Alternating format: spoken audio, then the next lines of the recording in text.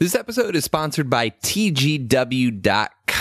That is the Golf Warehouse, an online store that is an awesome place to snag some new gear whenever you need it. And over the years, I've picked up a bunch of good stuff from TGW. I always feel like before a golf trip, they end up grabbing a bunch of extra hats, shirts, shoes, maybe a new putter. Who knows? And did you know they actually have a 230,000 square foot warehouse space for the 40,000 products they sell? It's pretty crazy. It's a lot of square footage. And if you need some essentials like gloves, rangefinders, shorts, pants, etc., TGW actually has their own brand, which delivers high-level performance with good pricing that you need on gear that you go through frequently. Make sure to check all that out and all that TGW is doing over at tgw.com/GSL.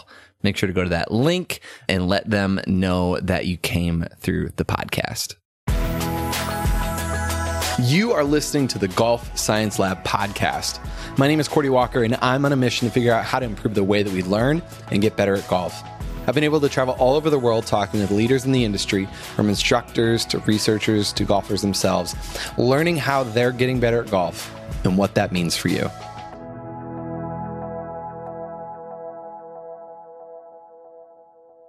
I think some of the biggest myths and things that we really don't understand is around training and improvement. We've done a bunch of content around learning in the past. You can find that over on the website. You can search for it. But I wanted to do a roundtable for this series. And this conversation is going to have a few different perspectives. We're going to take the next few episodes to look at this. We're sitting down with three guys who spent a lot of time thinking and researching how we get better at golf. I'm a golf coach based in Edinburgh. I just moved to Swanston Golf Club. Interested, practice, research, kind of skill acquisition and more learning. Put simply, kind of how to practice better and how to create, kind of learning environments in golf.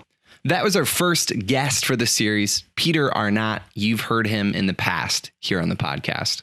I'm Ed Colvin. I'm based in Cork Institute of Technology in Cork, in Ireland, and my background is in sports science. My PhD was in skill acquisition, and my work outside of being an academic is in the practice space of developing practice environments that replicate as strongly as possible the environments that players and athletes experience when they compete. And I work to develop strong transfer spaces.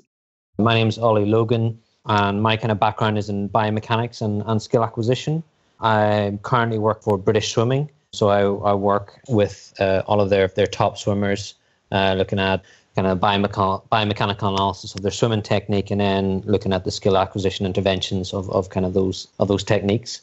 I've been doing that for 18 months. Before then, I was working for a company called the English Institute of Sport, where I was, again, biomechanist and kind of skill acquisition lead for a number of sports, particularly execution of skill under pressure sports, as I would term them.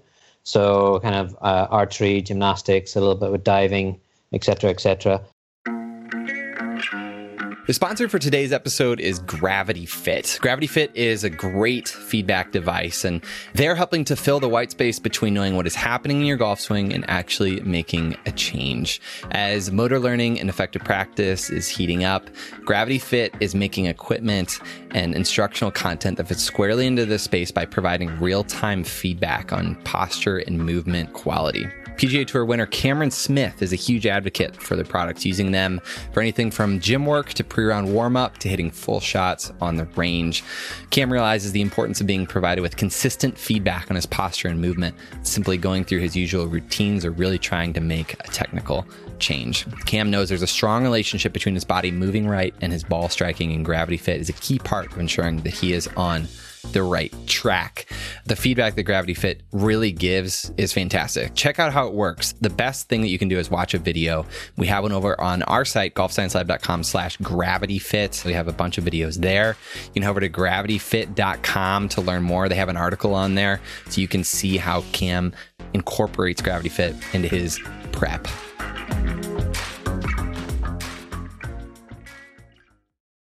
So let's start with a case study or something we all can relate to as a way to kickstart this chat. The last round that I was out, let's just say I was slicing my irons. So, I go to the driving range and I grab my 7-iron and I put down the bucket and I and I start hitting shots, right? I hit a couple good, then I hit a bad one. And so then I try to, pull on my jar of swing tips and I pick one and I try it. It didn't work. After another 5 shots, I hit another bad one. So then I go to a different one. And then, after about 10 minutes, I'm frustrated and I'm just hitting balls as quickly as I can, hoping that I can find something that works. And that's kind of one area is you end up frustrated or you end up checked out because it's not that mentally engaging, right? You're just cognitively, you're not involved in the process. Like those are a couple symptoms that I see with block practice just as an observer, right? What would you guys say to that, or what would you be looking for instead of that? You're chasing something when you get to that spot. Yeah. I think that's one thing I would see a lot in the last couple of years in the golf space, which I would have seen in all other practice spaces in other sports that I'd have seen previous, is that idea of rushing to a conclusion. And if golf, because of how complex it is, it's not just a movement sport, because as we say, if we want a quick definition of what it's all about, the most basic of skill acquisition is just when you're using your body, and that's difficult enough as it is because it's so complex to control it all. And then you add in an implement that you have to engage with, and that makes it even more challenging again. And that might be in a sport where you're not having to hit something, but you're just having to use an implement, be that a basketball or soccer, and that's all you're doing. And then you add in golf where you have a club that's trying to hit a ball. The degrees of freedom are just exponentially going through the roof every time we're adding another thing. And probably the most complex one of them all is polo, because you're on a horse with a club and a ball, And every time we're adding another one of these, but take a step back from polo and you're still at golf, and it's so complex. But we're chasing something like, as you were saying, I want to get there quickly. And as opposed to chasing the perfect swing, it might just be about trying to connect, as you were saying, those swing thoughts, those really helpful and useful swing thoughts that coaches give you. But maybe what the end point looks like is unattainable. So maybe it's the end point, the outcome needs to change, let's say, to ease the anxiety that players experience, that they're chasing so much, let's say. Just on that, Cordy, it's interesting that you mentioned you dip into your jar of swing tips, probably with what you'd receive from, I don't know, either coaches or from peers. And, I'm making an assumption that those are varied in either kind of an internal focus or a position of a body segment or somewhere you have to aim at or stuff like that. And I think, again, I see a lot of athletes when they're having issues with what they would call technique, I would probably more refer to it as skill. They want to then go away into like a more quiet environment and break it down and try and problem solve.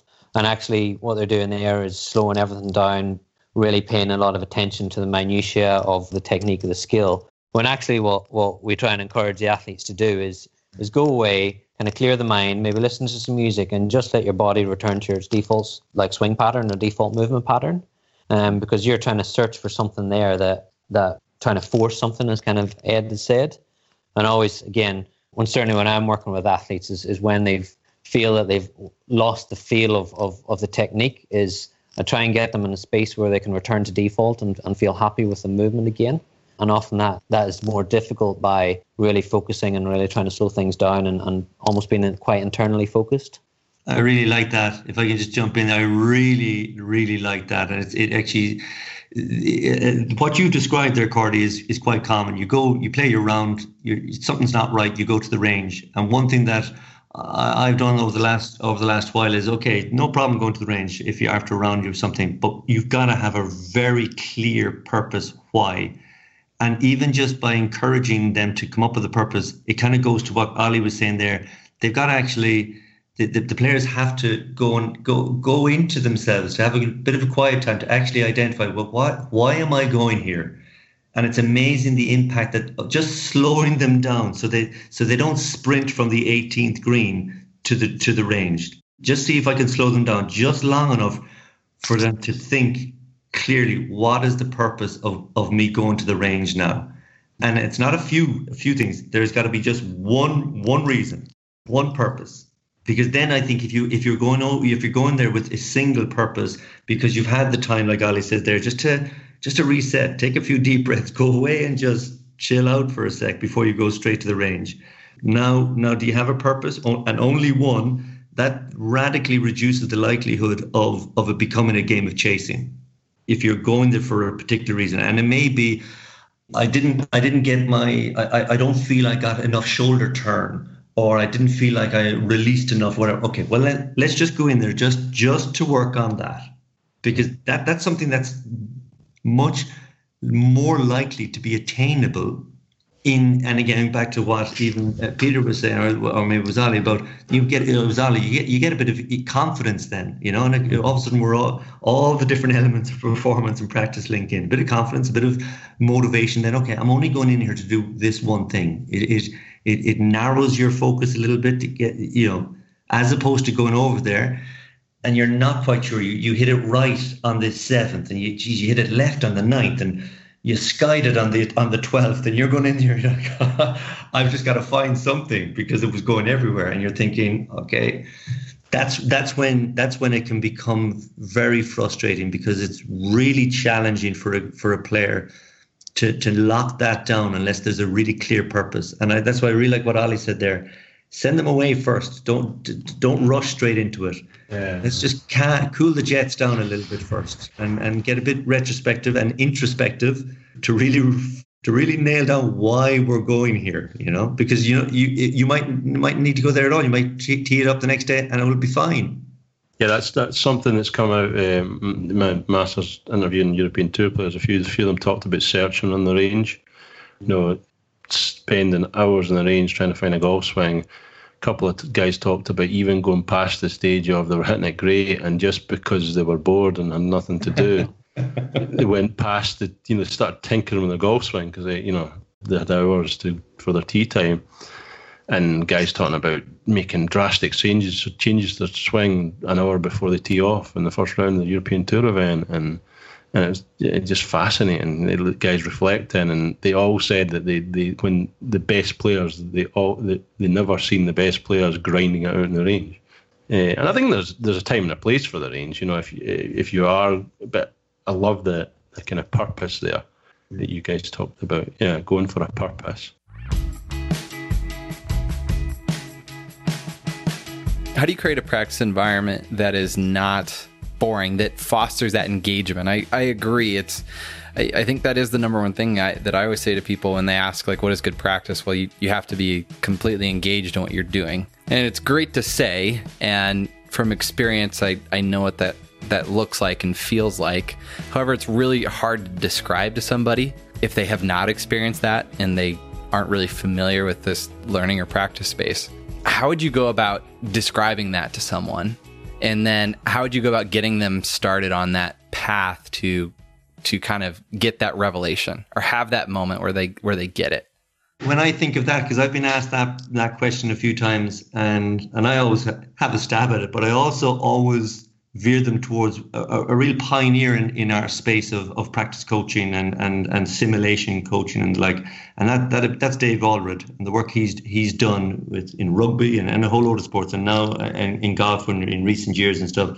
His book, The Pressure Principle, has some really neat ways of articulating that, about how to set up that type of purposeful practice space in a very practical way, let's say, and what it boils down to, and what Dave would speaks about in his book, and I'm sure you've seen him in interviews and stuff, is trying to connect the athlete, the golfer, with the task. Because you can't have the golfer doing a task that they themselves aren't connected to. And this goes right back to the Erickson's work in deliberate practice again, of relevance. If the task is not, if the athlete doesn't get the relevance of the task to their performance, you will be there all day and they won't connect with it properly. Now it'll look like they're doing it and so on and so forth. But as far as it becoming a new behavior, and you'll get your lovely practice effect that will make it look all shiny and bright on the day of practice, but the performance effect and the learning effect will just not be there. And I think that's one of the key things. Can you can you spend the time to identify with the athlete that it is not just a drill for the sake of a drill. This is because of something you've spoken about. This is something that you've mentioned. This is an observation from your play. This is relevant to where we're at. And that's why when people ask me about, how do you work in this, that, and they're always stunned when I say, well, I don't do sessions.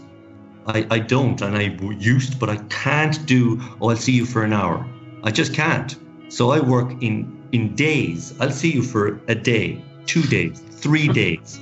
And we'll spend days together, because for me anyway, you have to spend that time with the athlete to find out, okay, where is the pressure point? And when you find that out, that space of what is really relevant to their performance, they'll take it away from you then, because you'll be amazed how they'll devise really good things around that themselves, because it's really important to them. But also, you'll then be able to identify some really pertinent consequences to the practice as well, which is critical, because there's consequences in competition all the time.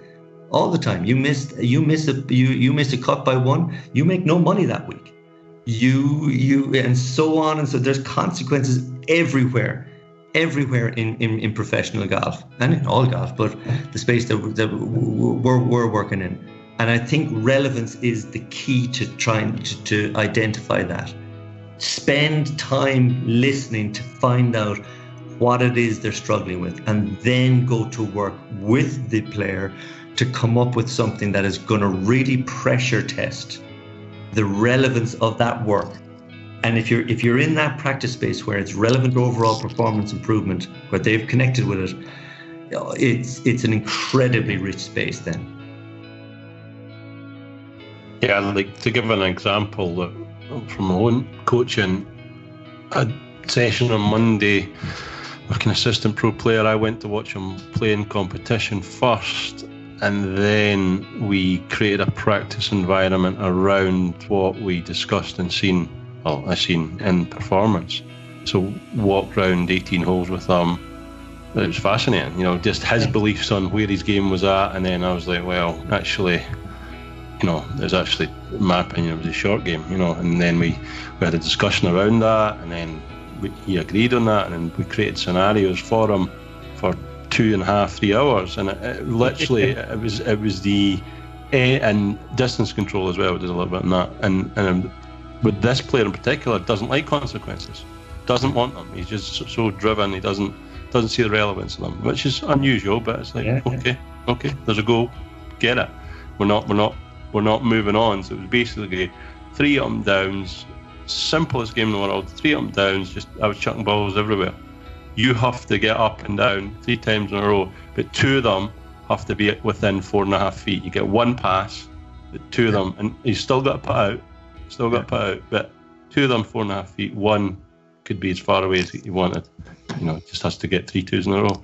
And we spent at least 2 hours on that game alone. And I just kept pushing them. And how are you feeling? Frustrated? Does this feel like competition? Yeah. And it took us, it must have been 2.5 hours in when we found something that was kind of half technical. Like I put him on a sandy lie.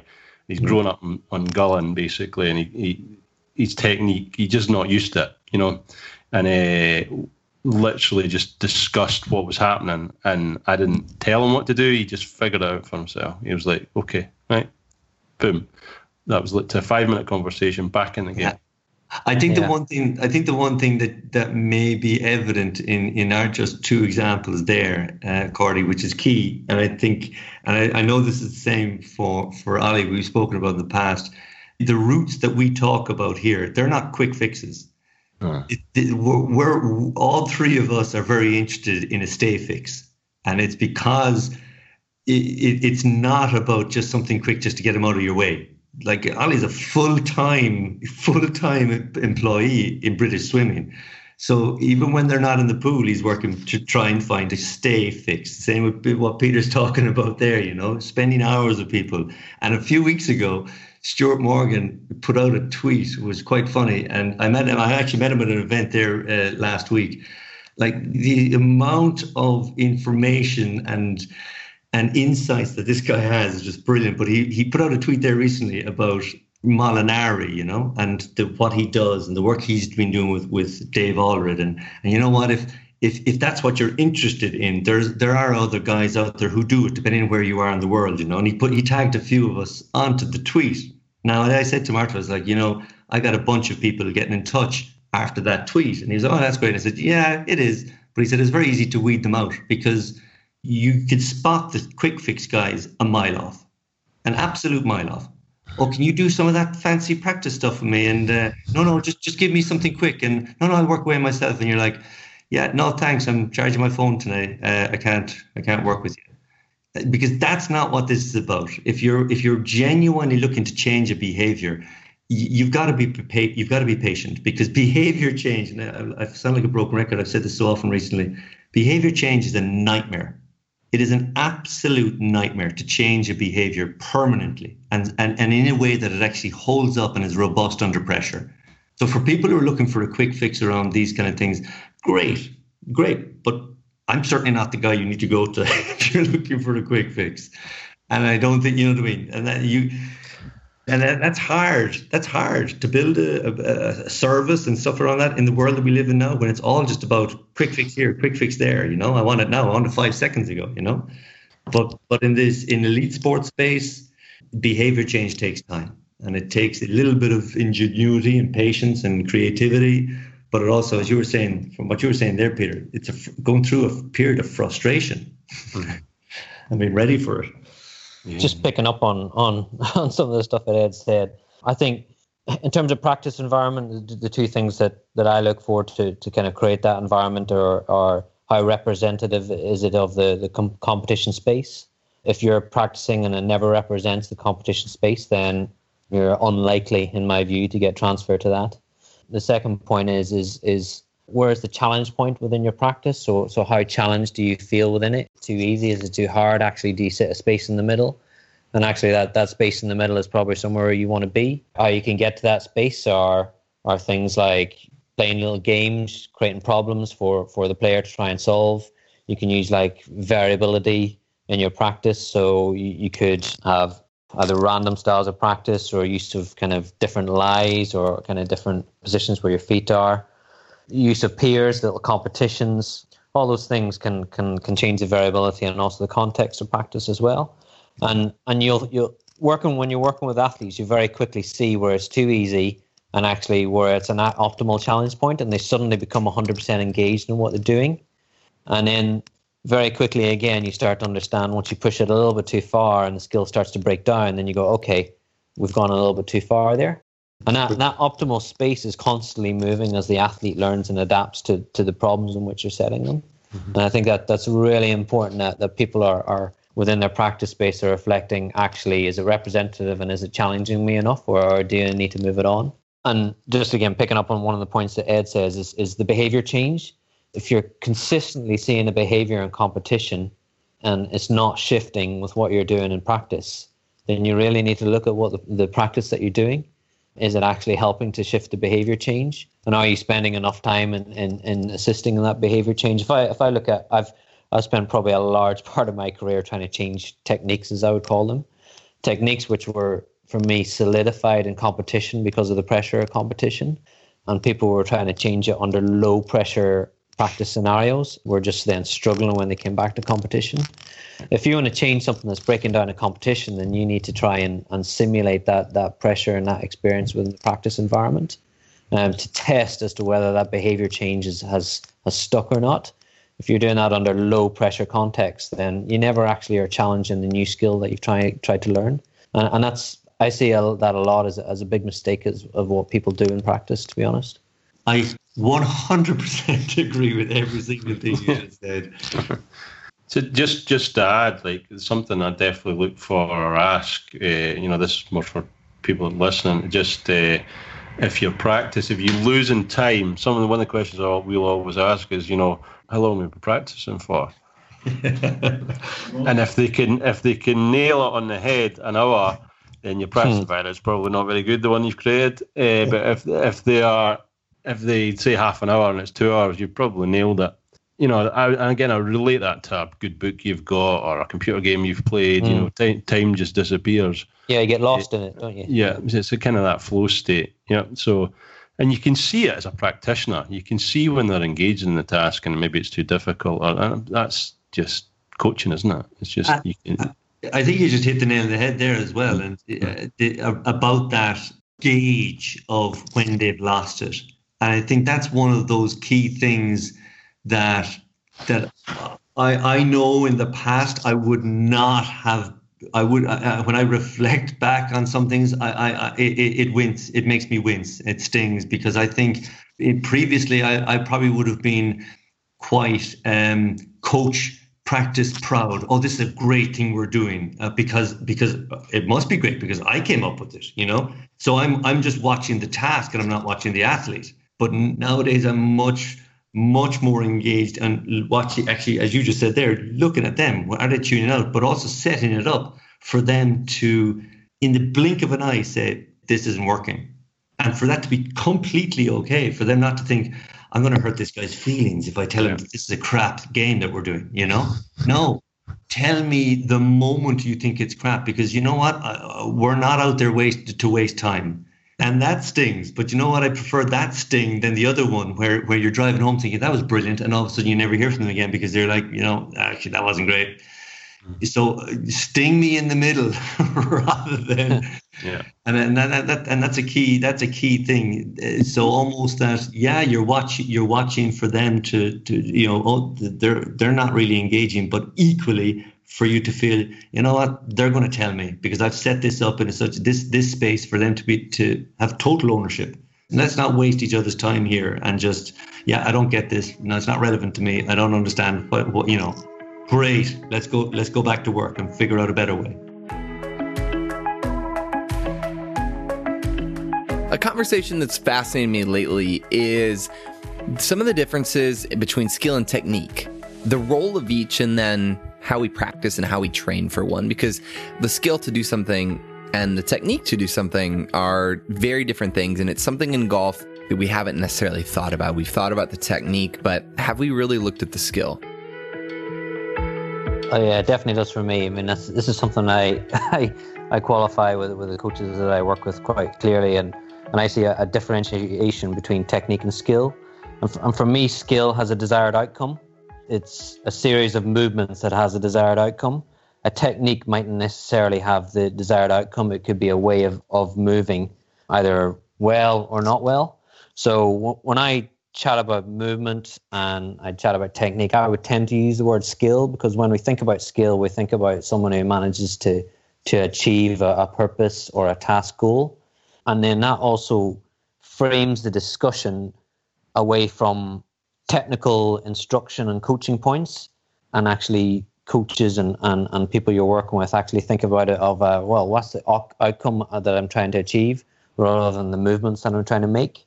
And that can be a big difference in focus for me. So there's a clear differentiation in my view on that. I completely agree. I think there is that. Again, how Ali defines it would pretty much be the same way I would define it. I think to extend onto part of your question was, which do you do? I think by the time I get to people, they've already, because I'm not a swing coach at all, and so a player will have his or her swing coach, and then they come to me for the job of building an effective practice around the work that they're doing. So when they come to me, it's all about the skill. It's not about the technique, and I think that's been one of the very rewarding things for me. Because some of the people I work with, their swing coaches are brilliant at what they do, but it's also quite separate, Absolutely brilliant. Some of the insights and some of the things you pick up from people whose expertise is in the technique side of it, and in our instance here in golf. And I think it's essential. It's not essential, maybe be strong, but I think maybe essential that to work on the skill, that you have an appreciation of the work that's gone into the technique and vice versa. So that that the work that I do complements the work that the swing coach does, which is which is again, I think aligns very strongly with what Ali was just saying. I dip my toe in both worlds. So, yeah, I've got players that are just informed practice-wise, learning environment-wise, but mainly most of the players that I work with are kind of technical so there is technique refinement there, but it's all based around skill, I suppose. It's not just optimal movements. I probably came at it from a personal point of view. I probably came at it because I spent so much time with Graham McDowell from the kind of skill acquisition point of view, coaching, when I first started coaching. And then the last few years I've dipped my toe in with Mark Bull and biomechanics. And that's interesting from a point of view of what the body can and can't do and how that constrains movement. And I find that fascinating as well. But I've probably gone off topic a wee bit there. But it's hard. I guess I fall into this trap quite a lot. As when you're a practitioner working in technical sports, you quite often want to look at technique. And I mean, anybody who works in any sport, but I can imagine in golf as well, is you'll notice when there's someone swinging with a technique that you mightn't class as normal or see as different. I mean, whereas humans, we're attuned to notice difference. And it's hard not to be drawn into and look at that and go, oh, that's different. Why is it different? And it sits outside my kind of normal frame of reference. Yeah. And, coaches find that challenging. And even I find that challenging. But the thing I've started to try and question myself is actually is how successful in the outcome is that person. Is we can have quite a lot of movement variability within a technique, but actually how much outcome variability is there? Yeah. And you can have high movement variability and low outcome variability. And that's what I see with the best people that I've worked with in technical sports, is they can actually increase their movement variability to reduce their outcome variability. And for me, it's anecdotal. I have some data on this, but that does differentiate high-level athletes versus athletes who still haven't quite made that breakthrough. So that's degeneracy, basically, many ways to solve one problem. Yeah. Absolutely agree, and even see that currently with some people. Absolutely agree. The ones who I would have consistently seen in other sports who actually become top class are the ones whose technical ability and so on and so forth, and the skill, they find a way through the variability. It's not so robotic. And the horrible word that we put on these type of people, though, is their natural talent, because I would see, I'd completely agree with that. And you can see it also in the golf space quite a bit, I'd say. And you must see it a lot more than me, Peter. Yeah. I suppose what I was kind of alluding to earlier on as well, the kind of injury space as well, like a scratch handicapper came in a couple of months ago. We discussed this all, didn't we? And basically swinging it quick, 110, 115, and getting a very sore back. And it was his technique, how he was moving. Now, his outcome was pretty good, but he was mid-30s and, rarely do I do this, but I was like, this needs to change. Though you're not going to be playing golf in 10, 15 years' time, in my opinion. Because he's hitting 500-600 balls a week. Never seen the guy again, but I'm quite happy that I did that. Yeah, it's probably he didn't want to hear that, but he came to me saying I've got a really sore back, and I'm like, well, this is why it's happening.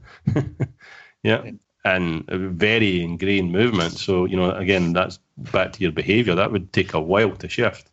What would be an example of training a skill versus training a technique?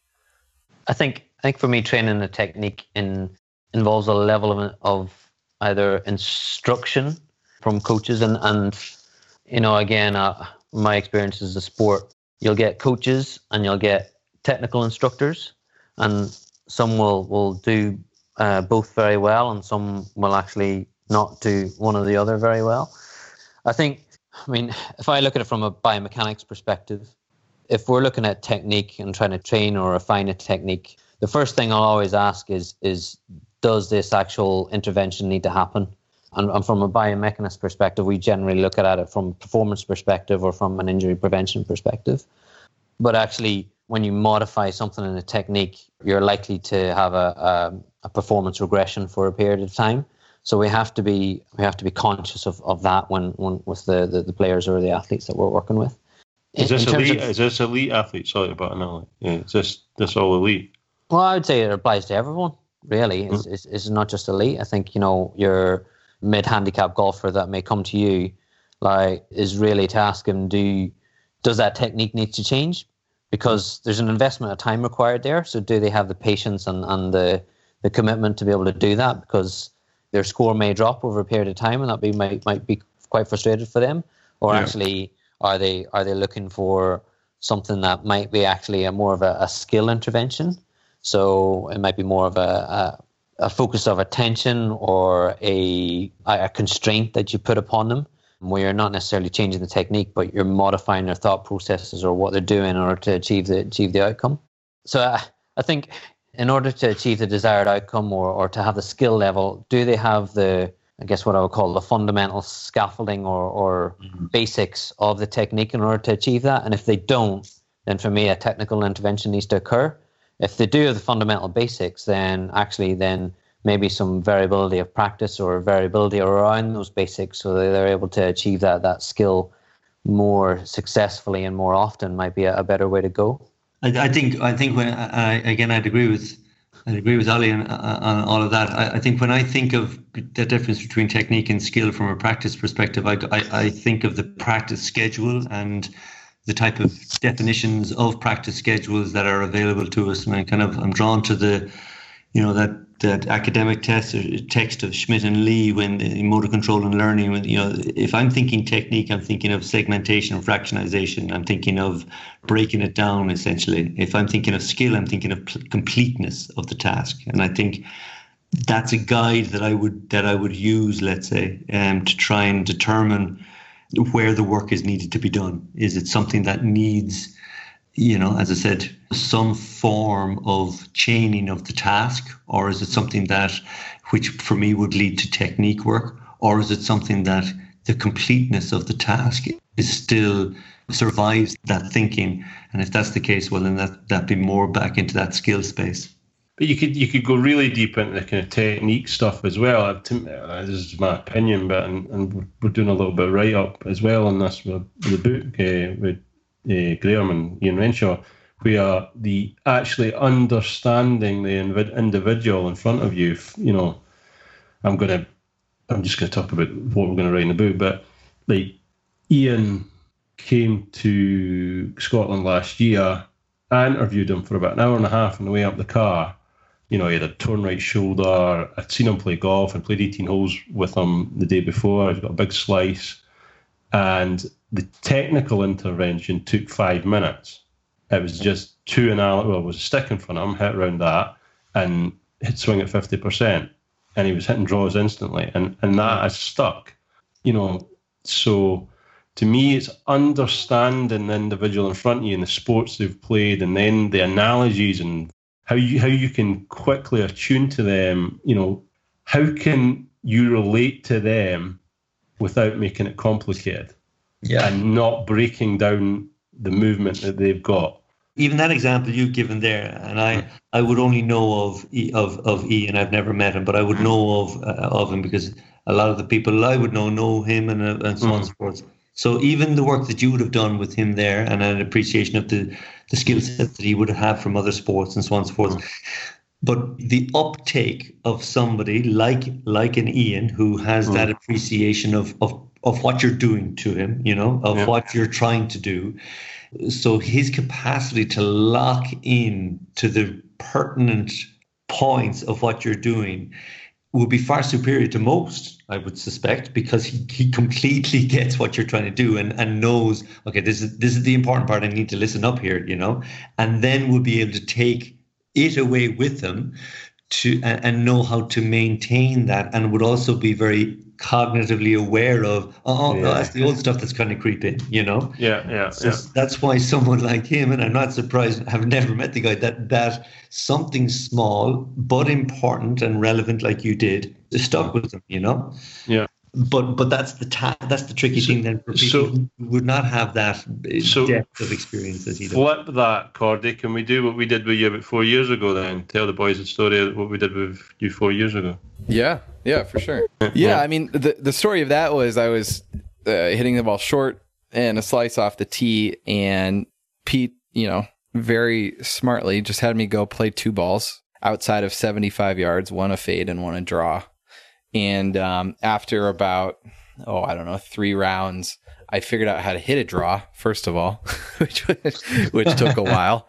And then I started hitting it, 20 yards further, 30 yards further. So a huge difference. And it was just because I spent some time, I spent some quality time trying to figure it out. And I failed, pretty much the entire first, I don't remember exactly if it was 3-5 rounds, whatever it was, but I couldn't do it. And then eventually figured out something that worked for me, and then saw a big change and was able to bring that to a performance environment. But I think the one thing that you just identified there is something that I think myself and Ali and Pete have talked at different times, is you were given sufficient enough information to then go away, and the big word coming, explore with it. And I think that's a key part of any good coach-athlete relationship.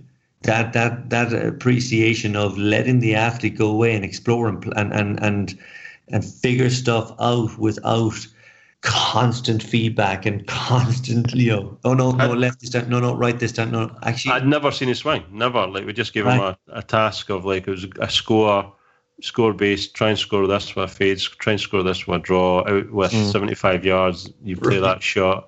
And I remember on Messenger, you were going, I'm struggling with this. I just said, keep going, keep doing it.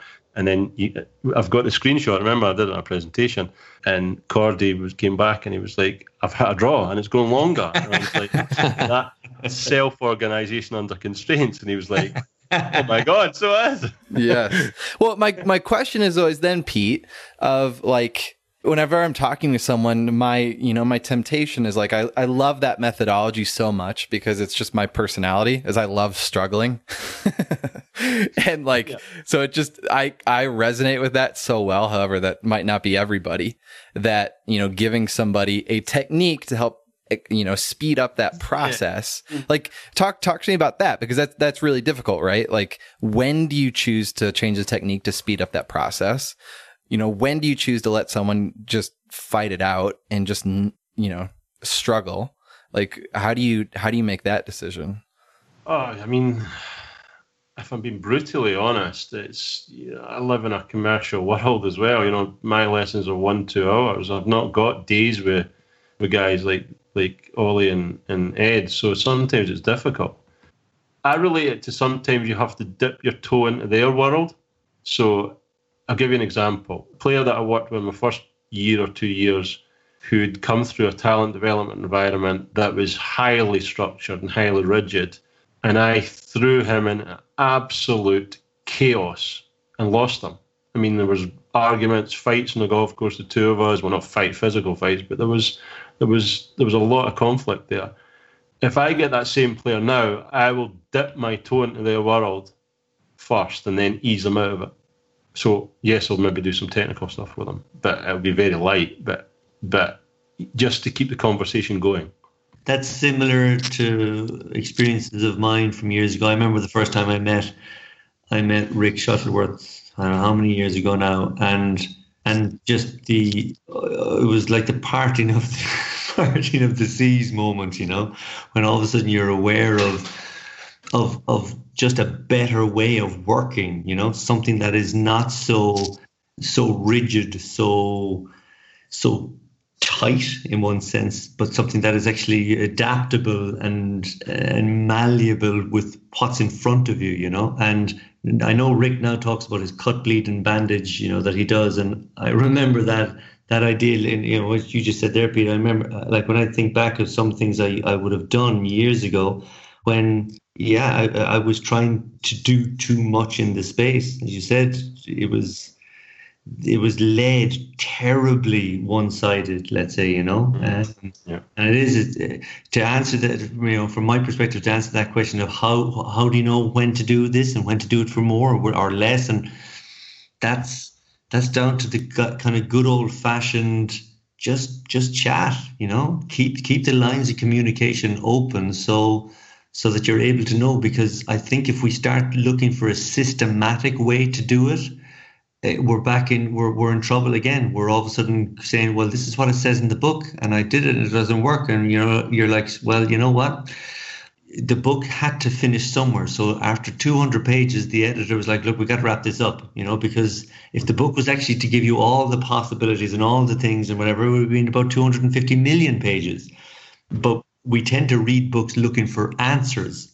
And I think the really good books that I've read in the past are books that have not actually given me answers, but have actually given me a method to learn how to learn. And I think that's really critical for a coach, to not look for answers and almost say to the players that you work with and the athletes you work with, we're going to figure this out together. Because if you're thinking I am the oracle with all the answers, this is going to be too painful a process, because no one has all the answers, and you're different. You're going to be different tomorrow, let alone how different you are to the guy next to you. But if everyone's engaged with that space of, okay, let's work together, and it's a partnership, and we're going to figure this out together, and we're going to, then I think those moments that you spoke about, Cordy, about, well, when do you say stop that and move on to something else, and when do you? Then it becomes much more of a joint decision, and something much more rich can come out of that, as opposed to, well, the only person who has to say in this matter is the coach, because the coach is all knowing, and I just don't see that being the case. Yeah, I think the way it's saying there, it is a partnership. I think one of the points that Pete had raised is stepping into their world is really important. I'd certainly want to see the performer in competition and understand what things look like within the competition or the challenge, or that perspective, what it looked like. Because you can see some things in practice that are just completely different in competition. So particularly from a behaviors perspective.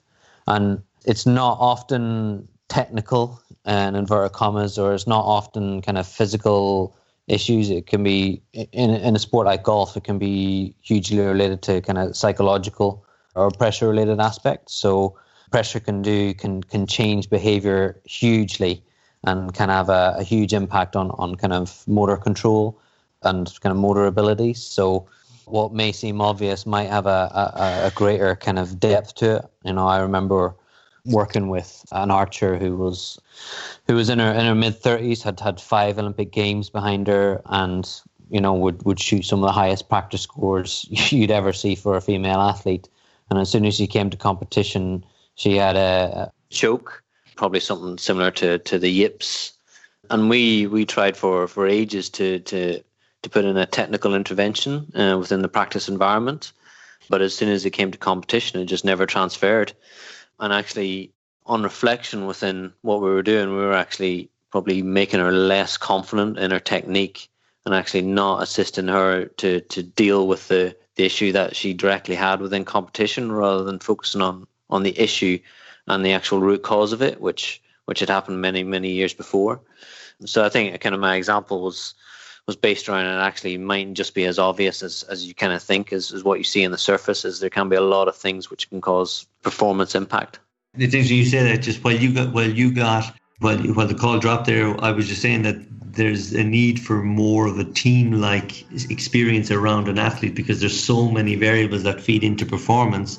It shouldn't be the responsibility of a single coach to be able to handle all of the requirements of the athlete. And that, like what you're saying there, it's such a multivariate situation. It mightn't be one thing, it might be something completely different. And if there's someone in the team who can deal with that effectively, well, great. This was a fun chat. I love these kind of interactions where we can hear from a few people, we can talk about a topic, and this was just the first part in this series of the next couple of weeks where we're going to focus on skill acquisition, how we get better. Next up, we'll have the unedited version of this conversation that you can listen to if you are interested in that. And then the week after, we will have an episode around block practice, its role, and how to effectively use it. Huge thanks to the guys for taking the time to come on and chat. Peter Arnott, golf coach we have heard from in the past on the podcast, based out of Edinburgh, Scotland. Follow him on Twitter at Peter Arnott Golf. His website, peterarnottgolf.com. He has some good articles on there that are worth checking out as well. Make sure to follow along to him. We have Ed Coughlin. Follow him on Twitter at Dr. Skillac, ACQ. He is a great follow. His website is the same thing, drskillac.com. And then finally, Ollie Logan. You can follow him on Twitter at OLLYLOGO. He is someone to keep up with as well. Thank you so much for listening. Make sure to subscribe to this podcast or wherever you are listening to it too. Appreciate it very much. And head over to golfsciencelab.com/insider to become a free Golf Science Lab insider. Stay up to date. Get everything first. I highly recommend you do that. This episode is hosted and written by me, Cordy Walker. You can follow me on Twitter at Cordy Walker. It was edited, mixed, and produced by Just Hit Publish Productions.